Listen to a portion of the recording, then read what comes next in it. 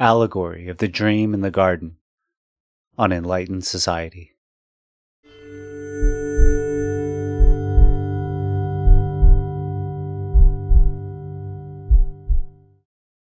One day, a woman was walking through the forest when she came across a man entangled in a trap. When the suffering man heard her approach, he focused his dispersed awareness upwards and said, "Dear woman, I've become tangled in this trap. Can you help me escape?" She paused and looked intently at the man and how he was entwined. Then the woman asked, "How did this happen?" The man sighed in confused reflection, then recounted this saga. "When I was a child, I had a dream in the garden. I appeared in the world. From the boundless field, I became unified and spirited. It was sudden and surprising. I grew out of this whirling marble, pinned down like a magnet, sailing through ethereal space, floating among countless glowing orbs in the cosmic ocean, wandering in the middle of forever. I awoke and found myself highly conscious in the living, breathing garden. I didn't understand and I couldn't explain, but I knew it. I felt it. I was it. I was grateful and humbled to be, to love, to experience the awe and wonder. During the bright days, when the great orb sailed across the clear sky, I could truly see the world. Bands of animate creatures feeding and roaming, blooming flora, swaying in the breeze, and all mortal spirits in between. The azure seas and tributaries, soaring peaks and tumbling gorges, verdure meadows and deep forests, all reflecting the rainbow of luminous colors, one immense, communal, interconnected composition. The illuminated garden morphed into darkness methodically, after the clouded canopy fretted with golden fire. The unfathomable mystery of a dark abyss laid bare, with shimmering jewels painted across the translucent black firmament, and the brilliant white crescent disk keeping tempo in turn. The habitual seasons proceeded from pleasant tranquility to soaking storms and electric fire, to searing drought, ending in Arctic freeze, before tracing the round anew. I felt ardent passions, joy and sadness, health and pain, growth and neglect, and all flavors of the alchemical patterns. I touched the sculpted forms and temperate textures of the earth, the solid minerals, yielding stalks, and delicate blossoms.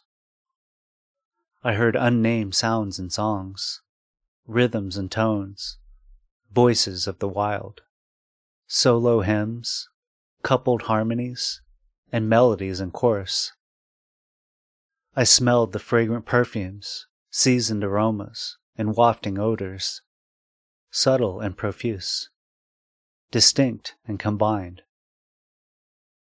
I explored the spectrum, discovered the immense and minute. With wonder and apprehension I roamed.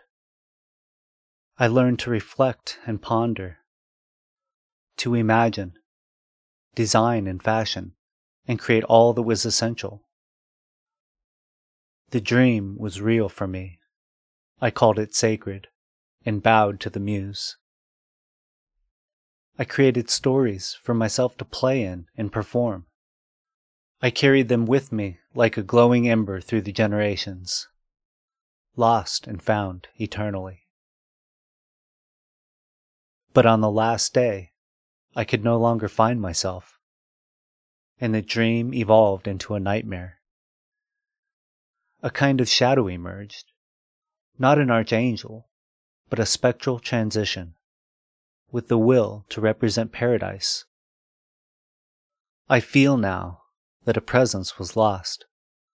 What exactly, I can't remember, like a word on the tip of my tongue.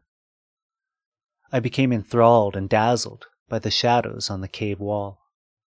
I had arisen beyond nature, alone among all the world, thrown into a brutish storm with omnipotent immortality. And that story has never ended. Those young, enlightened eyes have never seen so white again. Scarcely through the generations did I peek through the filter of the atmosphere, or emerge from the deep, rippling ocean like a lotus dragon, or breach the high wall with a fleeting glimpse. There I was, bound and tangled in the static trap of my lucid dream, condemned to suffer this fate along with all those I touched. When at last I had an enlightened vision from the mountain perch of my fiery nightmare, I vowed to write my masterpiece from within this horror, to find a cure for this hurt, and by opposing, end it, rather than be consumed, to overcome. A heroic epic, to play the savior on the world's stage by story's end, to travel the ends of the earth to avenge this abomination, not to slay another, but to redeem myself. And so, dear woman, we have come to your part in the story at last. My waking life has become this dream. I have been hibernating in this last day for all of history. And I do not know which of us is the butterfly. And though I am old and wise, and have everything I need, I am still that child in the garden. I never awoke from that dream, and I remain entangled in this trap. The woman focused her compassionate attention down at the enduring atlas. She replied, I can see that you have spent your lifetime trapped here, getting more tangled with every thought and interaction with the world. It is my sublime role to liberate you from this trap. But even now, at this very moment, you are becoming ever more entangled, so I cannot get to the trap to set you free. The man long pondered his situation, and truly grasped the depth of his dilemma for the first time. Then the woman said, This being the case, what would you like me to do? The man paused for an eternal moment, and said soulfully, I don't know. I don't know what to do. Then the woman exclaimed, Now you are ready.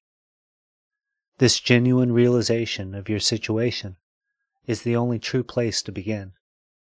That is a 10,000-year journey made in an instant, and your dilemma is no longer hopeless. She pondered to herself silently. How long will this realization last, I wonder?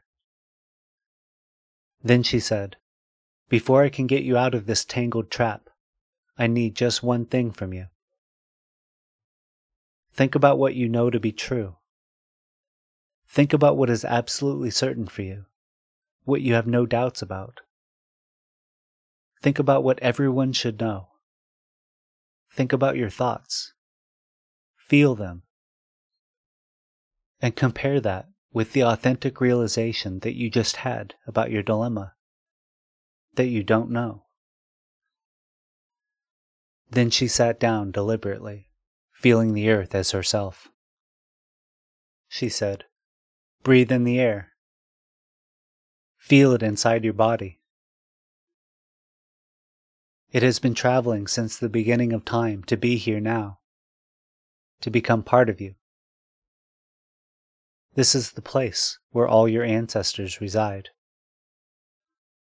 Then she softly gazed at him, and their eyes became mirrors. She said, Do you see? Do you see the tangled trap that you are in? Do you see how everything that happens only causes you to become further entrapped? Then the woman delivered the last line in the story. The final step is a paradox. The dream in the garden is an allegory of mankind's evolution into higher consciousness.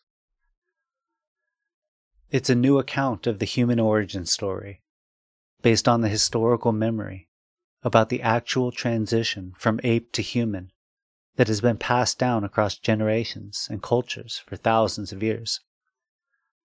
There is little suspense for humanity as the days pass by and the nights come and go. We are not bewildered, astonished, or humbled by our situation. That we exist. That there is existence. Here, now. Most of humanity has never awoken from their slumber for more than an instant, when the felt presence of immediate experience slowly morphs back into an estranged representation. Suspense at what? Bewildered, astonished, and humbled in the face of what? It's all rather ordinary, isn't it? Even trivial. This is the trap that mankind is entangled in. And nearly everything we do further entraps us. Remember the man's realization at his dilemma when he replied soulfully, "I don't know." That is the starting place. To begin again and know the place for the first time.